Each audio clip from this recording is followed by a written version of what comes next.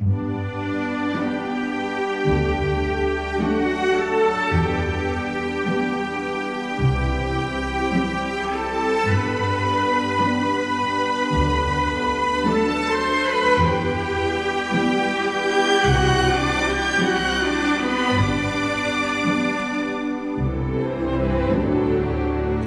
sono sola sogno all'orizzonte e mancano le parole. Sì, lo so che non c'è luce in una stanza quando manca il sole. Se non ci sei tu con me, su le finestre mostra tutto il mio cuore che è acceso. Chiudi dentro me la luce che ho incontrato per strada. Time to say goodbye. Paesi che non ho mai veduto e vissuto con te. Adesso si vive. There are few certainties in life. Death, taxes, another truck getting stuck under the Montague Street Bridge, feelings of joy, elation, grief, and the melancholic inevitability of time. Like you, we've sat transfixed, staring at a grainy Zoom feed, a familiar face staring back at us, one with deep lines and creases etched into it. A weathered face, forged from years of hard work, ambition, determination, and a hardwired will to succeed. Stubbornness, stress, and wisdom.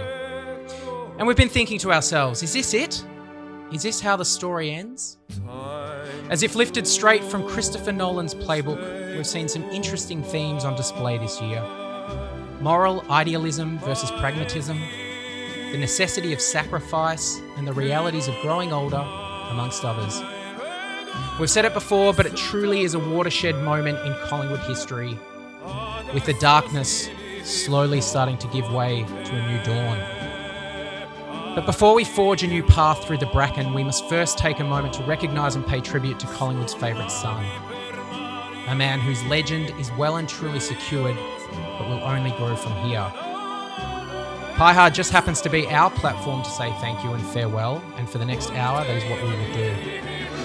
Regardless of your age or background, whether you grew up with the number 5 stitched on your back, or you led the charge for change, or both, it's all love. It's all Nathan, it's all over. This is Pie Hard.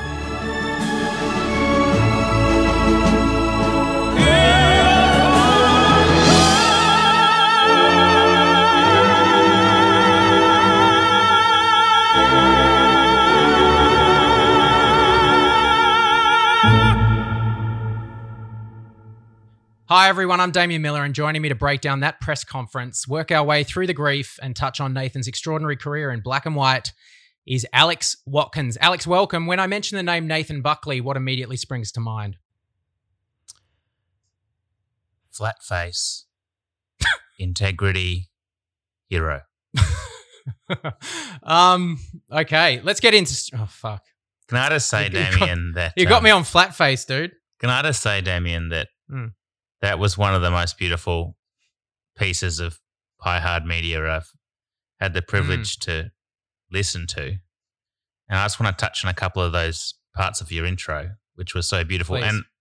And a lot of what we do in Pie Hard could be deemed tongue-in-cheek, but I say this with genuine emotion that, you know, some tears were brought to my eyes in that introduction. And that's become a bit of a regular occurrence in the last couple of days, unexpectedly being emotional in the face of current events. But you mentioned his face, that grizzled, flat face that we're just so familiar with. You know, the slight evidence of skin problems over the years, but strangely handsome in a rugged kind of way. Mm. That face is really hasn't left me in this last 48 hours. So I thought your mention of his face was touching. And what I really loved was you mentioned that the number 5, whether you had the number 5 stitched to your back or you led the call for change or both. And the reason I love that is because you can be both. Mm. And I suppose I just wanted to mention off the top that on this podcast, we haven't been shy in putting forth some criticisms about Nathan's game plan and the trajectory of the club under his leadership at various times. And at other moments, we've been staunchly supportive of his tenure, but you can know that it's a good time to move forward and it's the right decision and still be sad. You know, we don't live in a binary world. Mm. And it is a sad week. Sorry, I'm just choking up here. It's a sad week, and I just like to make that known that although we may have had our criticisms with Nathan over the journey, geez, we're feeling it now because he's been a massive part of our lives. Beautifully said, Alex. Well, look, let's start where we always start with Pie Hard. It's a segment that we call Hard Yes and Hard No. It's where we dive into the past fortnight and look at the good and not so good in the Collingwood universe through Pie Hard's eyes. But today, let's just focus, I think, on that extraordinary press conference, which in itself now is part of, Collingwood mythos, Collingwood legend. I think we could do a whole pod on that press conference, but we won't. We don't have time. But let's dive into it. It's extraordinary. We both watched it live. I'm going to kick it off. So my hard yes watching that extraordinary press conference was, has any coach in the history of professional sport made their official exit announcement wearing shorts? It's the ultimate power move. So there's a trend, I don't know if you know this, Alex, but there's a trend in men's suiting, which is to kind of pair a traditional suit jacket, suit blazer and shirt with kind of suit shorts. Okay. I don't know if you've seen that. Also, there's a big rise in kilts. Shout out to friend of the pod, Mitch Parker, who just wrote a great piece on the rise of kilts in the latest issue of GQ. But hard yes to getting sacked in shorts. It's the only way to go. It's freedom. It's expression. It's a big finger up to the man, to the institution. You can get out of there really quick. Kind of quick movements of the legs. But really stood out to me. I think there's this greater piece with Nathan Buckley, and you touched on it. When we were talking about his face, it's a face that we've really grown up with, and in many ways, there's this sort of Benjamin Button effect with Nathan Buckley, where he's almost got better and hotter the older he's got. Like, do you see that? Gravitas. Do you feel that? He's kind of like, his body is kind of trimmed down. His fashion has like gone up a level from wearing like printed kind of t-shirts to like, really zipped up, high necked Nike, sort of almost onesies, if you will. But he just, I don't know. It's kind of weird to look at that final one of the final press conferences of Nathan Buckley just looking so good and thinking, shit, this guy's looking great. But I think sadly, if you're 18 or 19 and you're starting out in the football world, the spotlight's on you, as it was with Nathan from the very beginning, and you've got that grizzled, flat-faced look, which we've come to know and love. It's a bit like, man, that guy looks like he's a weird-looking 18-year-old. But I feel like he's grown into his features and his physicality. And you mentioned the word wisdom. He's kind of, over time, with all the experiences that he's been through and we've been through with him, now it makes sense for him to have that kind of grizzled look. But the shorts thing, I didn't notice. When did you pick up on the shorts? Did he stand up at the end and you saw the shorts? Or was the camera, how'd you work that out? We'll touch on this later on in the pod, but there was footage of him exiting the Lexus Center and strolling to his car. And it was him with a backpack on and shorts. And, it did dawn on me that, he was wearing shorts for the duration of that very powerful press conference. And it's a visual that I haven't seen before. Haven't seen in any world sport. Haven't seen really in politics or anything. Yeah. He always was the athlete kind of first and foremost. And, when he first took over the coaching job and, you got the sense that he's still probably got better skills than the whole playing list. And he, you'd have to kind of like rope him back, keep him back from actually engaging in the drills. But wearing the shorts, I think that's really part of his pedigree, isn't it? Like, look, I've always been elite. And really in business, in the business world, like you need to be elite in order to break those types of rules about attire.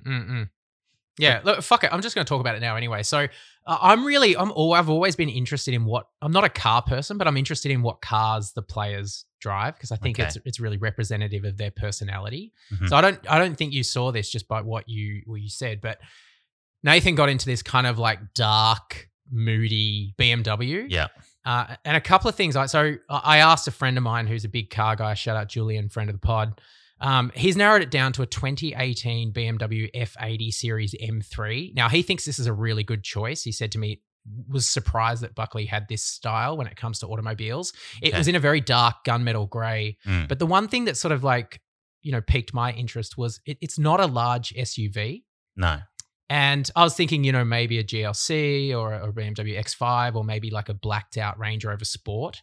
But no, just a very, very fast sedan. Shout out to BMW if you're listening, but it's a hell of an automobile. And I don't know if you saw the footage, but as he was exiting the Lexus Center, he nearly got clipped by a van or something. I don't know. It's really that was going to be my hard no. It was extraordinary. Oh no, it was extraordinary, wasn't it? Well, let's go. Your pie hard no because I've leaked it. But dive in. Let's explore. Exactly what you said. I was like, did anyone else pick up on this? Like, there's footage of him. Like, he said in the press conference something along the lines of like, he won't miss getting papped. He won't miss the paparazzi like intruding in his life. And then, in some kind of poetic justice or injustice, almost one of his final moments in front of the media was him being hounded out of the Lexus Center into his gunmetal grey BMW. He chooses to. He's pulling out onto that road that goes along the Yarra.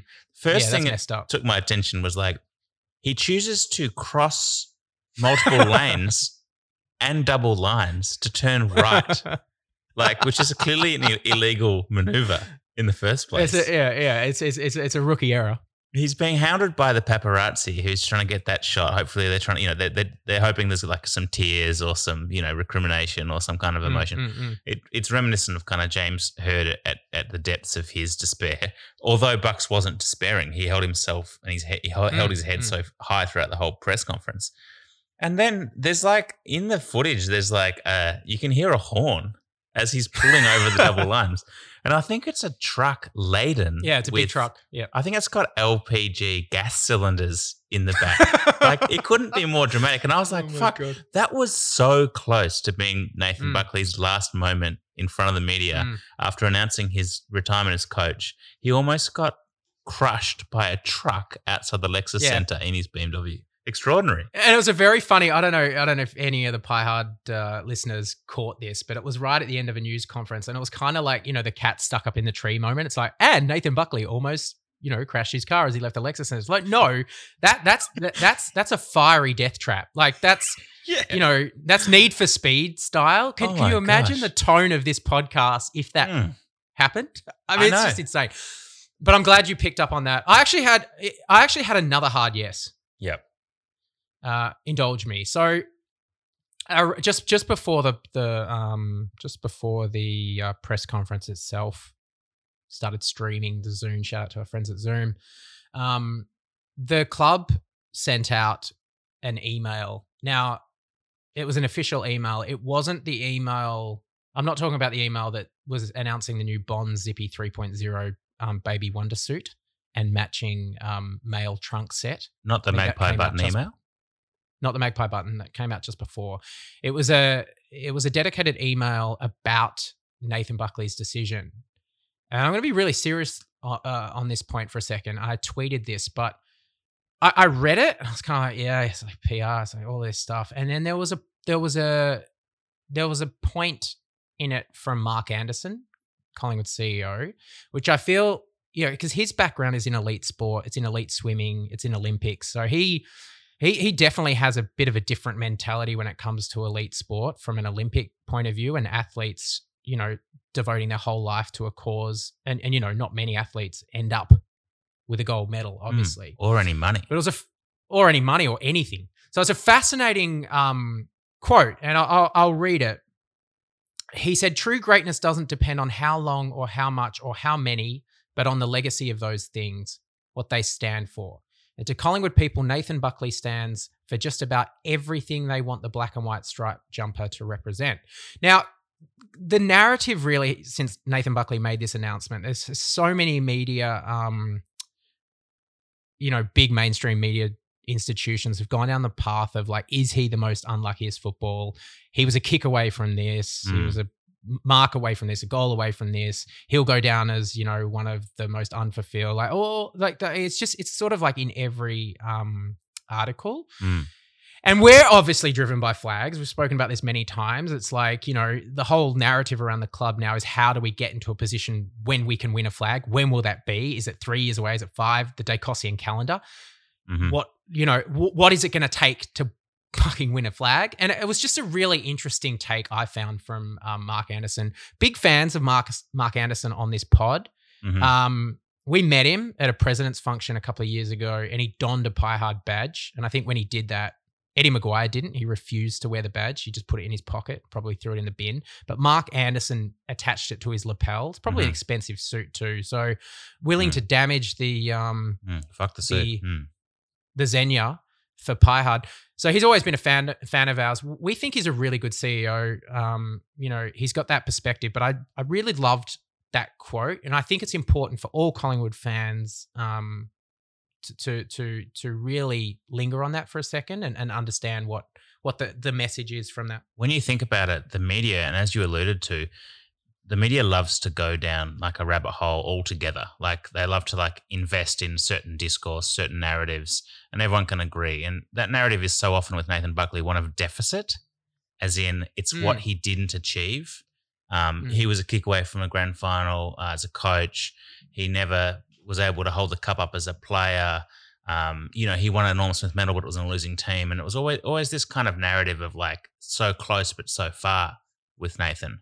But I think those Mark Anderson comments touch on something else, which is there's a sense from Magpie faithful and the people that have followed Nathan for so many years, as we all have, that actually like almost in a quasi kind of Christian sense, he's like taken on the sins of the world for us as a martyr. Like the fact of his getting so close but so far, the fact of his struggles and his suffering is actually part of the reason we've been drawn so close to him, because we've experienced, we were able to experience 2010 as this massive circuit breaker, like this massive load off, and we actually finally achieved the ultimate as supporters. But the sense was with Nathan that as an assistant coach under Mick, he was never really able to own that for himself. And this whole narrative of him not achieving what ultimately he wanted to in his career, I think misses the point. It's that as Collingwood supporters, we've travelled through the thick and thin with him, and it's the thin times and the missing out that's made him the most loved man that he is today. I think there's a really interesting point there. That imagine if Nathan Buckley was kind of Collingwood's totem of bad luck. And in Ghostbusters when they're fighting the ghost and they've kind of got the electrical, they've got the laser things out and they're zapping Slimer. And then Bill Murray slides out the box, and then the box snaps open and sucks all the ghosts in. Always makes you wonder why they didn't bring the box out in the first place. Because the box always just get the box out. Just get the box out. That actually solves the problem right there and there. But bad luck follows Collingwood around, and it has for centuries. And what if Nathan Buckley was the lightning rod for bad luck? All of our bad luck kind of, into this one human being who can take it, who's strong enough to absorb it all. Yeah, the cross. For the betterment of the club, he and the bears sacrifice and the Christ, which means now, moving forward, the ghosts of bad luck are trapped in a human force. That human force is now left and taking with it all the baggage. Yeah, the burden. Leaving a clean slate club to be free of all of those century-old ghouls. So is Graham Wright Pontius Pilate? Sorry, we shouldn't make light of religion for those Pie Hat fans that take those kind of things seriously. But shout out Jesus if you listen. Shout out to Jesus, big Pies fan. But yeah, fascinating questions. We all build our own discourses and our own narratives around these things, and that's what this podcast is all about today. To try and maybe break through the crust of what everyone assumes this story is about, and actually have a deeper think. Okay. Do you have? Let's keep moving. Do you have a hard no? I just had 2 hard yeses. So do you have a hard no? I probably had 2 hard no's. One was, as I said, Nathan almost being crushed to death in a BMW in his last moment as coach. The other, and this is an obvious one, but we cannot move on without addressing it. I mean, the performance of Robbo in the press conference, it lent the whole thing like a comic air. This could easily be a hard yes, because it brought some levity to the proceedings. But it was also really embarrassing on a massive stage in a hugely important historic moment for the club and in Nathan's career and his life.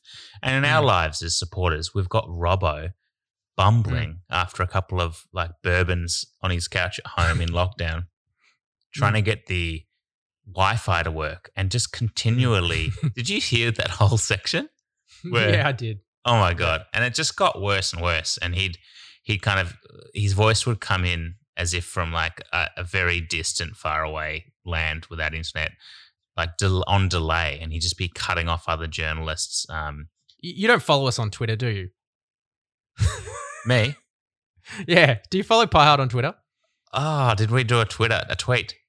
We did a tweet that was along the lines of even Robbo's internet is drunk. Oh, I saw that. And I do follow us on Twitter. Yeah, okay. He's kind of the rodeo clown, isn't he, of the press conference. He was there was impending death and doom in one corner, and then, the rodeo clown comes out and sort of is the lighthearted distraction for the bull. Yeah. And a drunken rodeo clown. But yeah, I mean, I feel like the Robbo thing has been covered, but it does beg a belief how anyone can keep a job in that state. Because I feel like, a journalist needs to be able to kind of, conduct themselves appropriately and communicate effectively. Let's move on. So, part of the reason for pulling this pod together, obviously unplanned. We hadn't been working on this one. We've kind of pulled this one together over the last day or so, absorbing a lot of, our own feelings as part of this podcast, and kind of reminded me of the Swiss-born psychiatrist Elisabeth Kübler-Ross. Do you know who Elisabeth Kübler-Ross is? No, I don't. Elisabeth conceptualized this notion of the 5 stages of grief. Oh, yeah. Okay. You'd be familiar with that. So the 5 stages of grief, it postulates that those experiencing grief go through a series of 5 emotions: denial, anger, bargaining, depression, and acceptance. And I want to touch on, I guess, how we're feeling. But before I do that, it's been really noticeable on Twitter and on the Pie Hard socials over the last 48 hours how this is impacting, Collingwood fans. And it's really interesting just to, I'll only touch on the first 2 in this instance, but definitely when the news was announced, there was shock and denial. Is this really happening? What does this mean? Will he see out the year? Why won't he see out the year? And then I've noticed sort of the tide turn to anger. And seriously, in one day, Graham Wright has gone from our Lord and Savior to fuck you, Graham Wright. Conscious. for treating a club legend like this, and does he have, is there an ulterior motive? I sent a tweet that was, something like, because everyone's talking about who's going to coach Collingwood, and it's there's all these names being bandied about. It's this is who I would talk to, and this is who, and then people are throwing their hats on, Matthew Knights is throwing his hats, and it's just fucking crazy. It's a circus. But if anyone's gonna deliver us a good coach, it's gonna be Graham Wright. But it's just interesting how this kind of tide of emotion it is playing out in real time. And I'm sure anyone on socials, anyone on Twitter, anyone on Instagram will start to see this bubbling up to the surface. So it's just really interesting. And I think it's important for us as Nathan Buckley fans, as Collingwood supporters, as Collingwood members, as lifelong passionate fans of the club, that we need to process this grief as well. And, if we can be of any assistance to the Pie Hard brethren listening to help navigate this, we're all ears at Pie Hard Podcast. Alex? Let me ask you, how did you feel yesterday? Was it yesterday or 2 days ago?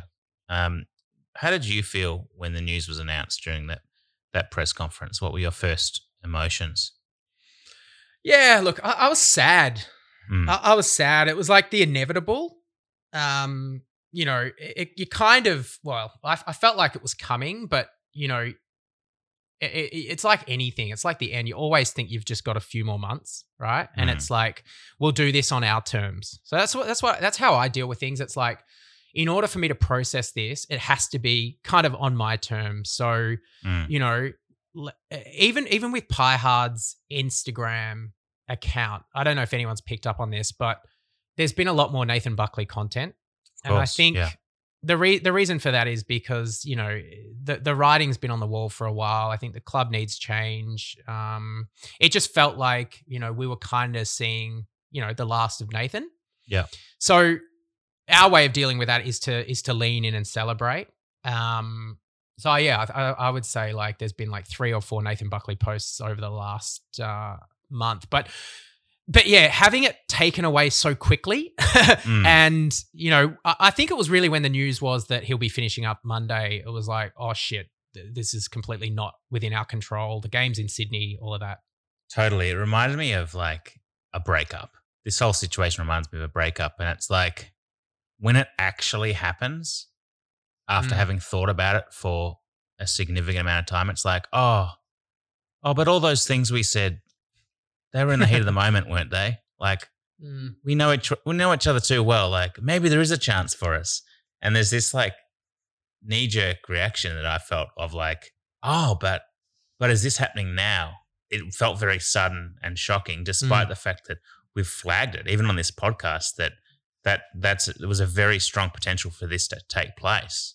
When it actually happened, I felt I kind of rationalized it, and I went looking for answers in the press conference. I was like, okay, I'm going to work out like, was he pushed, or did he fall on his own sword? What's happening here? What are the political ramifications? What does the board think? How does Graham Wright's role play out in this? And so I was like hyper rational about it on day one. And I think I messaged you and I was like, look, we've got to do a pod on this. Like, it's incumbent upon us to get in touch with the Pie Hard faithful on this topic. And then the weird thing was day 2 when I woke up, that's when it hit me. And like any breakup, when you wake up in bed alone, a bed you've been used to sharing with a grizzled flat face that you've come to love over many years, like love and adore, and hate at times, like any relationship, like you have your moments. But then when you wake up and you're truly alone, that was when it really hit me that the morning after. I'm not ashamed to say I literally at one stage I was gazing out at the horizon and I had a tear in my eye because I was like, fuck, this has actually happened. Well, look, anyone who's listened to Pie Hard will know that you are the emotional beating heart of the pod. Always have been. So look, that doesn't surprise me, but the breakup analogy I think is spot on. Because like you, I think my mind suddenly went to like, okay, are we, is this actually, is this the right thing to do? Or should we get more support in? Or, has the club thought through this decision? What if he was to see out the season? What if, we won the next 8 games? What, the what ifs. And it's like too late. Yeah. Not only have we been talking for the last 2 years about how the club, does need a clean out and, you know, it needs some fresh air and new ideas and fresh thinking. And that's just natural in business. Like in any business, you know, context. That's why some presidents have terms, 4-year terms, 8-year terms. It's because, and I was chatting to a CEO about this of an ASX 200 company, and he's been on the board of multiple organizations. And I was trying to get his take, like, you know, how does coaching sort of marry up to business? And he was saying, I only liked having, you know, people on boards or CEOs of people in these big positions for a set period, either 3 or 4 years, because the reality of human nature is fatigue sets in. And over time, that starts to cloud thinking and decision making and ideas, and you kind of become set in your ways because you're like, oh, this has always worked for me, so this is what I'm going to do. When the reality is, when you get new people in, they give you fresh perspectives. They reinvigorate programs. They make you think differently to how others thought before. So yeah, it was like, whilst I understand that from a rational standpoint, and it's like what the Collingwood Football Club needs, it was just the heart overran the head. And it was like, have we done enough to keep this guy? Because, you know, let's not make any rash decisions here, Collingwood. And it's just interesting that that's how my head sort of went to solve it. And it is like a breakup. And Damo, this is not necessarily going to be like a 5 stages of grief that we can just trundle through quickly. Like 1, 2, 3, 4, 5, we're done. We're in love with our new coach. It's been 27 years. And like in any relationship, even if you've had a 12-month, 24-month relationship, when you break up, it's painful, right? But 27-year relationship, that's a marriage. You know, that's probably about 5 times the length of the average marriage. So these 5 stages of grief, I think the timeline on resolving these might be quite long. And I'm thinking like the grief's probably going to stretch out for the rest of this year at least, maybe into next year until we start having some success, some regular success, and start believing in a new narrative. I think that collectively we're going to miss Bucks because he's been such a presence in our life for so long. And this is where I wanted to get to is I've been trying to think about, why do I feel this way? Why is this having such a profound effect on me emotionally? The reason these emotions are so strong and they're bubbling up inside was because essentially what we've experienced with Nathan Buckley is our own version of the Truman Show. We've seen the guy grow up. 27 years since 1993. We've watched him grow up in front of our eyes, from being a precocious 21-year-old with a world at his feet to becoming, I'd say, probably the brightest light in one of the darkest time for a once great club, maturing into a hardened champion, not just of Collingwood but of the game, then becoming a passionate but flawed coach, and finally, and this is through adversity and through criticism, through soul searching, maturing into an empathetic, talismanic leader. Nathan's challenges and his personal and professional dramas, all of it, his shortfallings, his successes, they've all become ours. Think about it. Like no other modern club great has given us so much, or has given so much to their club over such an extended period of time. And so it only stands to reason that our hearts are indelibly linked with his, because we've travelled that path alongside him. We are all Nathan Buckley. Of course. Yeah, well, I mean, just to bring it back to the theme, so we've touched on the denial, right? Is this really happening? We've touched on elements of anger, like whose decision was this? What's going on? The club's a basket case. Bargaining is one that we've just touched on. It's like, have we done enough? Was there more we could do? Like, could we just, you know, maybe a couple more games, maybe 3 more games, maybe 5 more games, maybe see out the year? It's kind of like that bargaining. So we're on to the next one, which is depression. And I think we're starting to feel a little bit of that. Certainly, I think after the game on Monday, regardless of the result, that will be the lingering feel, is like there'll be an element of sadness. Absolutely. One that we can't be there. We can't be at the MCG. It's happening in a vacuous stadium in New South Wales that no one gives a shit about against a team that's, let's face it, not one of our big rivals at all. So yeah, that's going to hurt. But then just to to kind of point to a way out of this, the final stage that we touched on, the fifth stage, is acceptance. Mhm. And I've just written here, it's going to be okay. So we're not there yet. Everyone's on their own journey. You might be at stage 1. You might be at stage 5.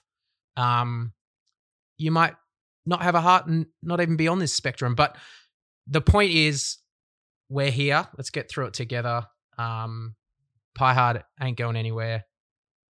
We will certainly be picking up the tone on our socials as we progress and move forward, celebrating some of the good old days. I was loving watching Collingwood Clips last night. So shout out to Dave at Collingwood Clips. He's gone really hard on Bucks Week. And fuck, man, just what an amazing... Well, I'll save this, but maybe it's a good segue into the next segment. But Jesus, man, what an absolute force Nathan Buckley was as a player. Oh, yeah. Mm-hmm. In the beginning, there was black. Then came white, and the spirit of Collingwood was born. The memories of all the great players past. In years to come, maybe I'll be remembered, maybe I won't. It doesn't matter, because the game is so much bigger than any individual. I'll train my body and my mind in search of a premiership, because that is every footballer's dream. If I have to explain more, you wouldn't understand. Now, that was Nathan Buckley in 1997 promoting Optus Vision, the precursor to Foxtel or KO, as it's now known. Interesting couple of points there from Nathan Buckley, touching on will he be remembered, and the game is always bigger than the individual, a thread that we've seen really come through in terms of Nathan's, legacy over the last couple of days, and also that press conference. Now, it would be impossible to break down the influence and legacy of Nathan Buckley into an hour pod, so we're not going to do that. Nor are we going to list his achievements, talk about the missed kicks, the what ifs. We'll leave that to the failing mainstream media. But instead, we thought we'd break down Buckley's Collingwood career into 3 distinct eras. And maybe, Alex, this is a chance for us to share a favourite memory or two from each. Yes. Not as the leading cultural analysts that we are, but as rank and file Collingwood fans. And as always, we kick off where all great AFL football stories begin, the iconic 90s. Do you want to start us off? It's always enjoyable to think about the cesspit that was Collingwood in the 90s. And really, Nathan was our shining light at that time. It's not an exaggeration to say, for anyone that witnessed, those cold Friday nights versus the Kangaroos in the 90s, a Collingwood team that perhaps wasn't bursting with talent, it's not an exaggeration to say that Nathan actually was holding up the club when he came, and quite quickly, I think. We've mentioned our premiership windows are paltry in terms of size, and our 1990 window closed very rapidly. But then we had Nathan coming in, 93, and I think, 94. Was it 94? Well, so he was traded in the 93, was he, from Brisbane? Yeah. He couldn't have come at a more important time for the club, because without Nathan, the 90s would have been even more of a disaster on field. Anyway, I'll get to my point. What I remember of Nathan, please, is very much aesthetic, because I'll never forget Nathan with his big white thighs, his tucked in shirt, his high shorts. His kicking style was just something else. And the way he come in, he's got this reputation that preceded him. The way he held the ball on the front of the ball, elbows splayed slightly, and kind of slung his leg sideways through the ball. My impression at the time was like a lot of these other Collingwood players weren't prepared for Nathan's skills. And it was like Nathan was like drilling the ball with such speed, distance, and accuracy that like the other players around him, I don't think really knew how to deal with that level of skill. He obviously looked a cut above. And he was. He was a cut above. I challenge any young Collingwood fan, male or female, that when Nathan Buckley came out, you didn't adopt that elbow out kicking style that he had. I did. And it didn't work because exactly. You or I do that, and we've tried in the park over the years. You and I do that, and it comes off our shin. Like it doesn't work. It only works for Nathan.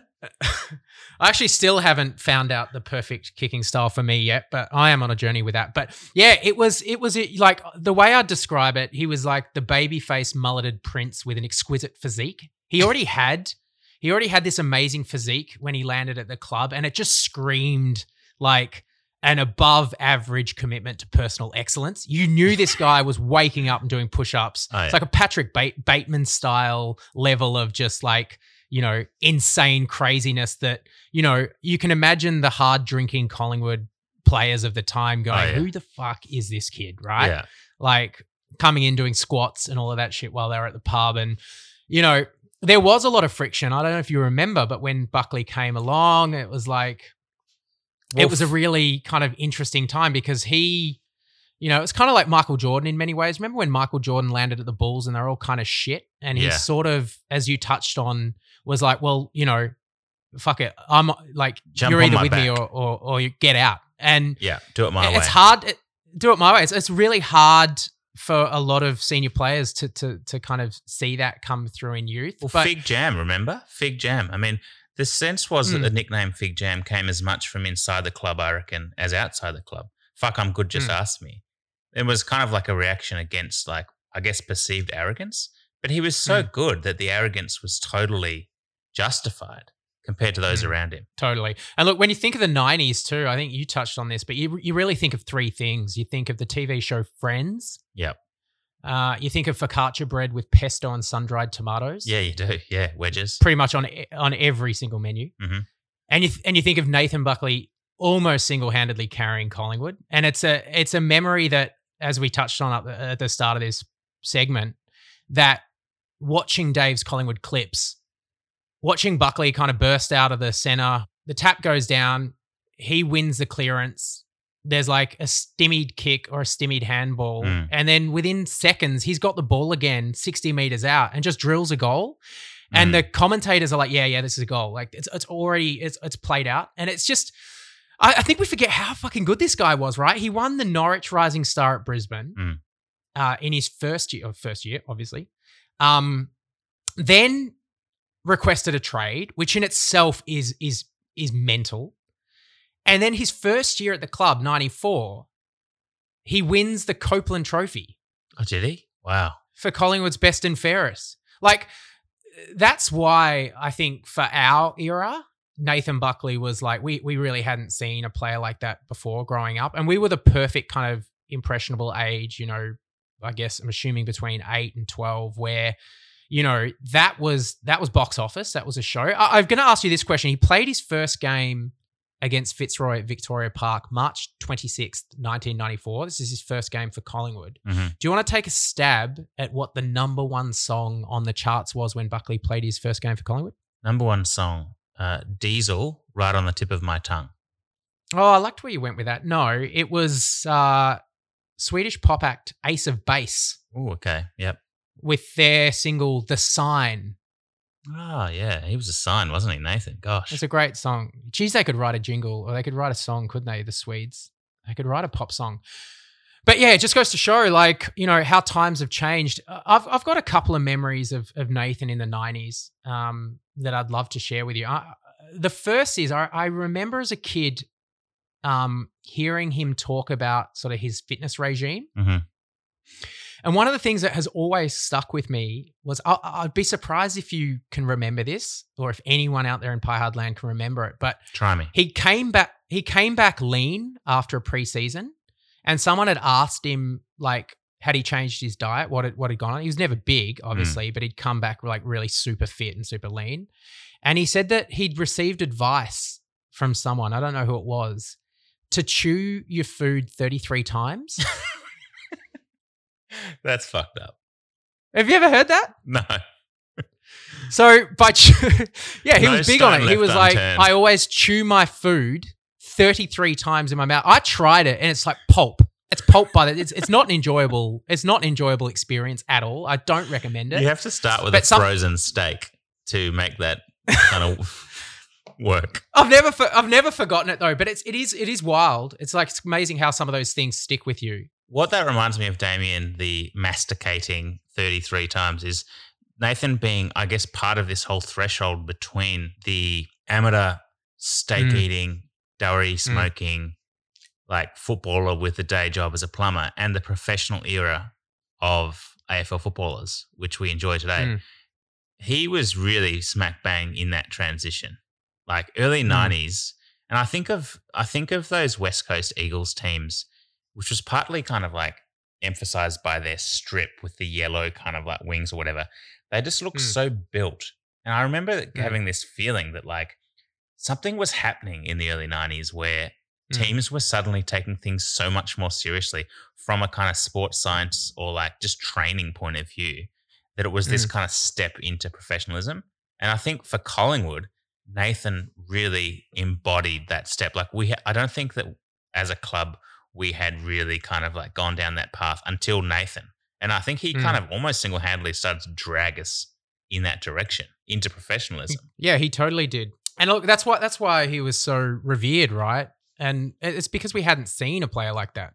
No. I mean, that's now it's like if you don't do that, you're ostracized. You're kind of out. That's right.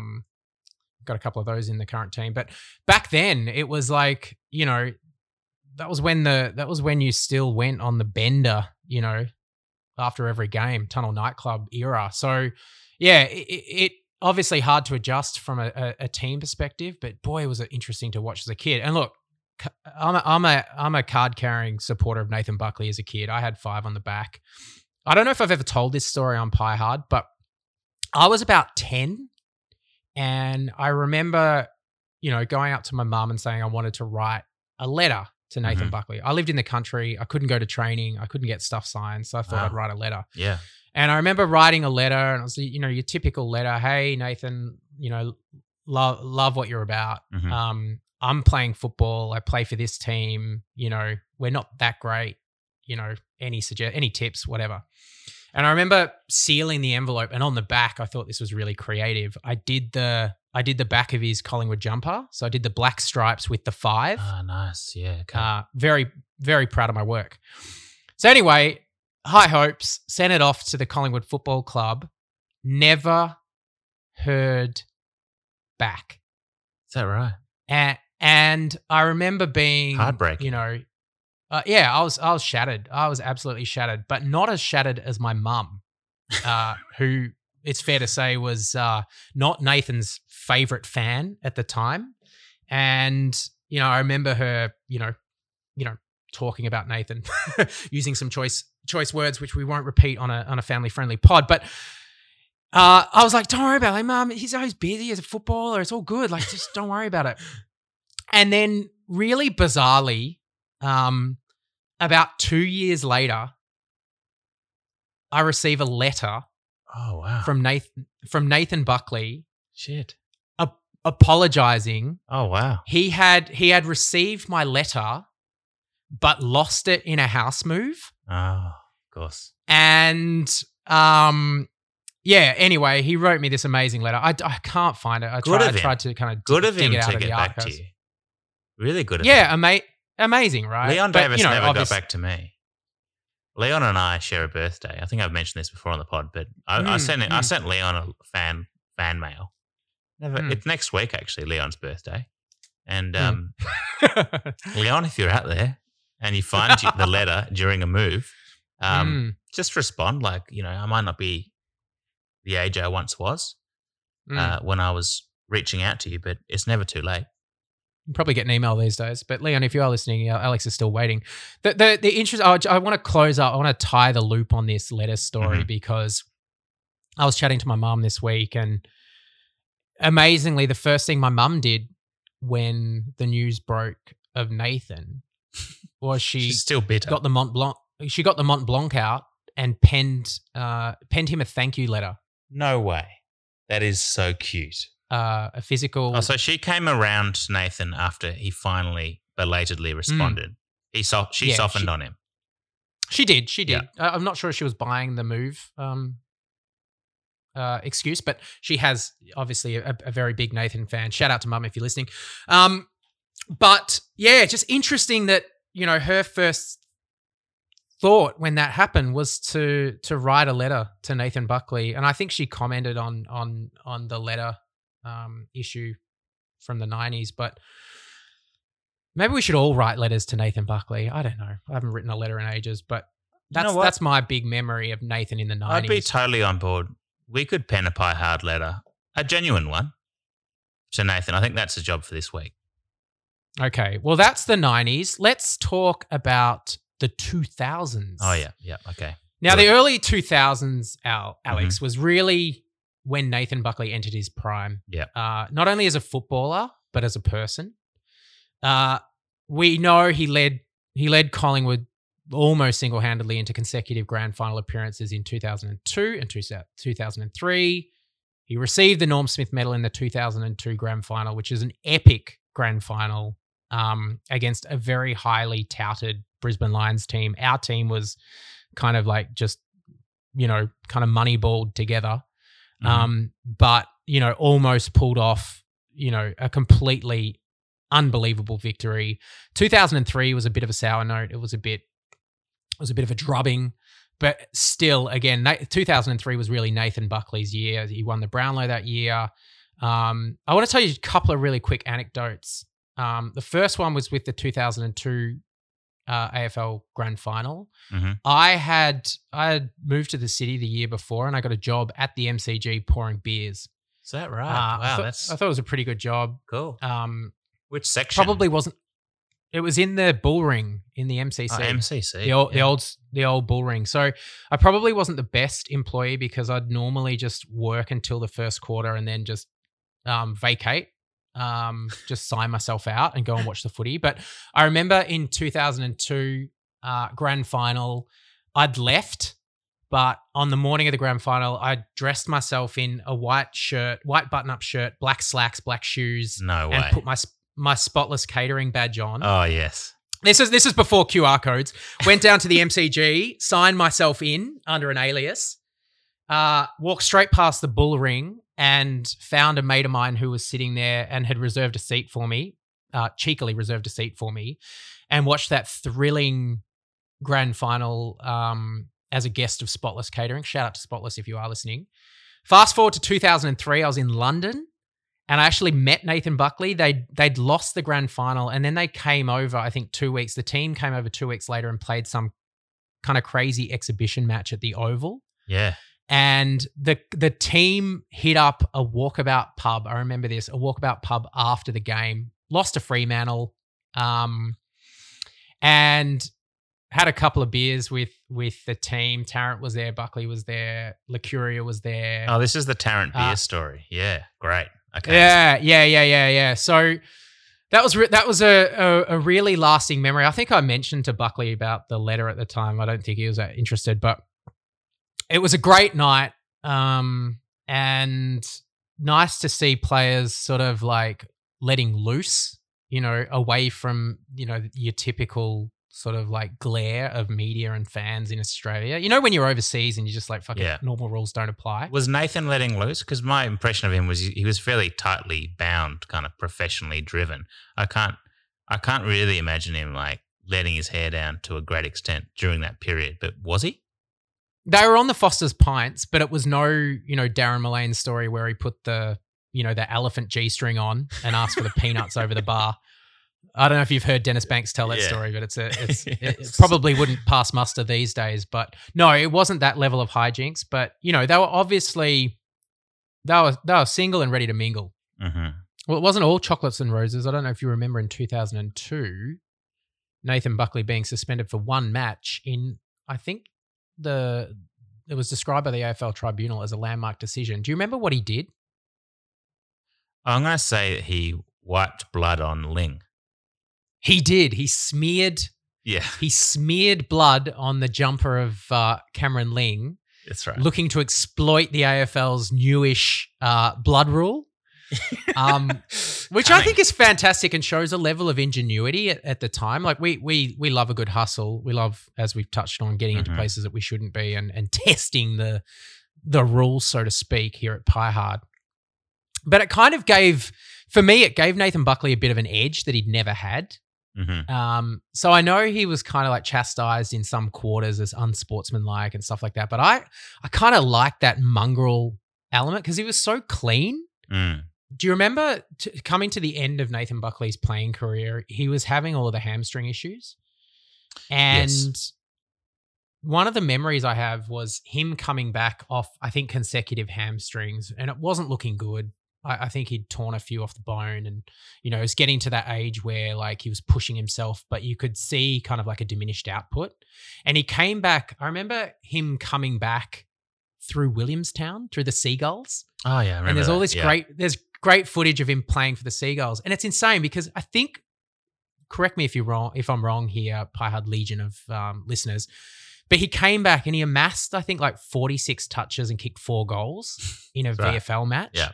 And it was just like, holy shit. Like, you know, Buckley's back, and it didn't work out. I don't know if this was 2007 or 2008. I think towards the end of the year, he called it quits. And I reckon his opponent was kind of getting an autograph from him. Like, it was that the vibe was like, you just didn't see players of that caliber playing in the VFL. Oh, I remember there was a huge turnout. Like thousands went to that game. I don't know where it was, but it was, you know, it was covered by the media. It was written up in the press. It's like those images exist if you look up Nathan Buckley, Williamstown. But, you know, just a nice little footnote there in the 2000s, closing it out, that you know, that glimmer of hope that we had, that, you know, maybe we could get another 2 or 3 years out of this guy.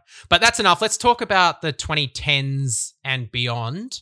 Any memories that bubble up to the surface for you? For me, the theme of the early 2010s was obviously around the succession. And if, you know, I drag it back again to the Truman Show analogy, this was the period where he had to come out from under the yoke of his father figure, Mick. And obviously, if we're talking 2010s, it starts with the premiership. That bittersweet feeling that we had for Nathan, because he wasn't able to really, I don't think, enjoy that success in any really kind of deep-seated way. Like, I don't know what your impression was, but you just didn't get the feeling that, like, spiritually, Nathan ever believed the 2010 flag was, like, part of his resume as a person. No, definitely not. He in those first couple of years as coach, like, the playing group didn't like him, and I mean, maybe that's an exaggeration. Certainly, elements of the Rat Pack didn't really like, appreciate, or support like his cultural direction, and it was this kind of like shifting moment between, like, is being good at football good enough, or do we need to have some kind of elite culture off the field to be like a fully realized organization, like for the kind of betterment of the club? And of course, Nathan's perspective was culturally the place needed to change. Whereas, as we've discussed in other podcasts, like Malthouse was so pragmatic. If you're good enough to play footy on the day out in the park, we'll forgive you some of your, you know, shortfallings as a person. Whereas Nathan was far more bound up in the idea of elite professionalism and all the rigorous expectations that come with that. And I think the juxtaposition which really defined that decade was the early Nathan Buckley, who was trying to impose himself on the club and create a new culture with mixed results, it has to be said. And there were some dark years there in the middle of the decade, some years where we didn't make finals. And then the later Nathan Buckley in 2018, where we saw blossom this new empathetic, vulnerable iteration of the coach, where he was essentially forced to adapt his leadership style and connect with players in a completely new way in order to reinvent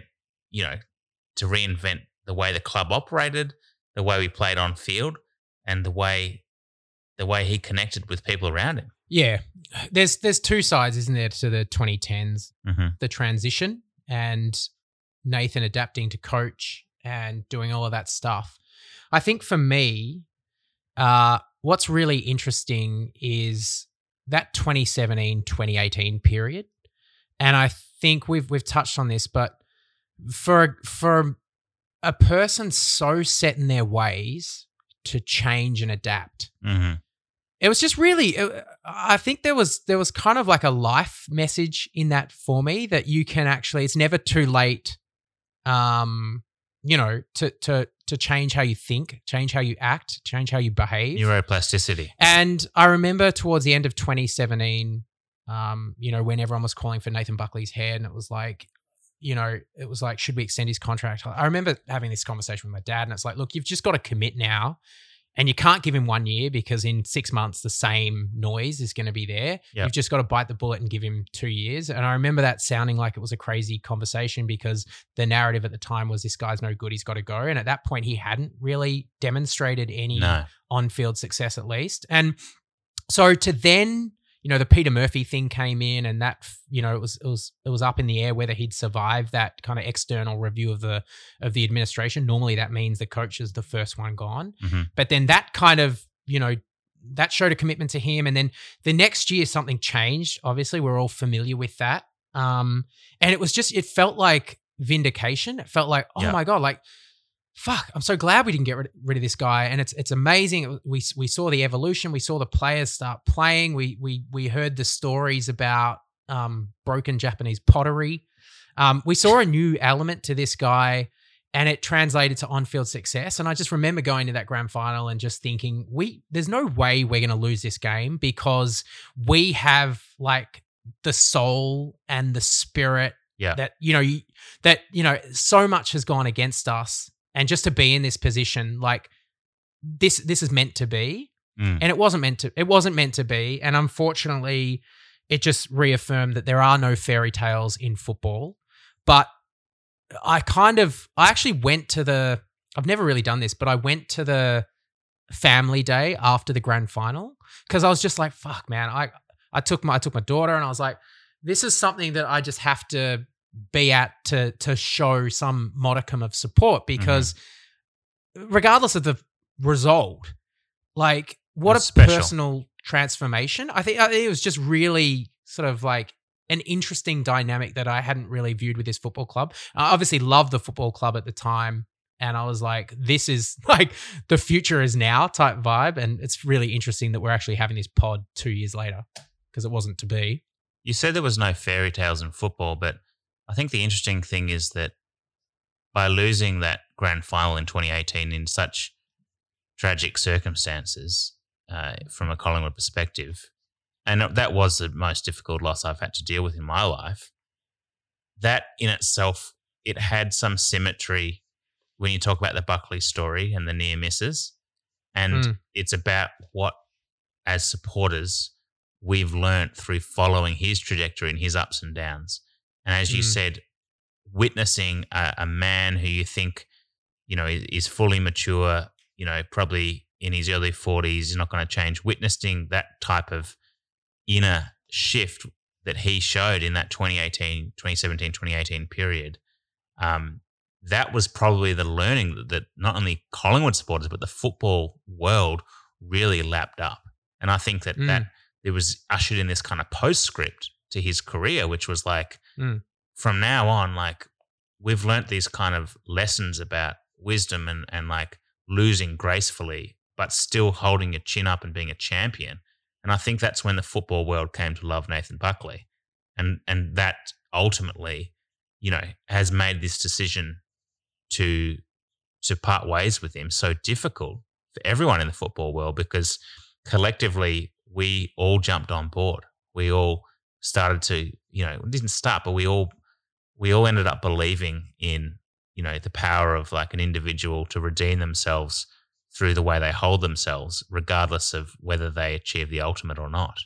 Well, I think that really is a great way to leave this pod. We're not going to touch on the future of Nathan Buckley or where to from here or where to from the Collingwood Football Club. That's for another pod. That's for another time. Mm-hmm.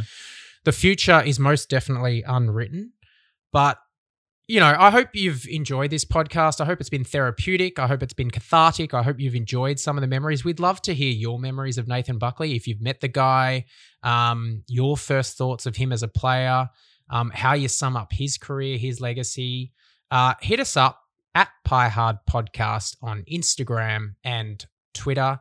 Alex, I want to thank you for jumping on the WhatsApp and summoning this episode because I feel a lot better for having spoken about this. I do look forward to Monday's game.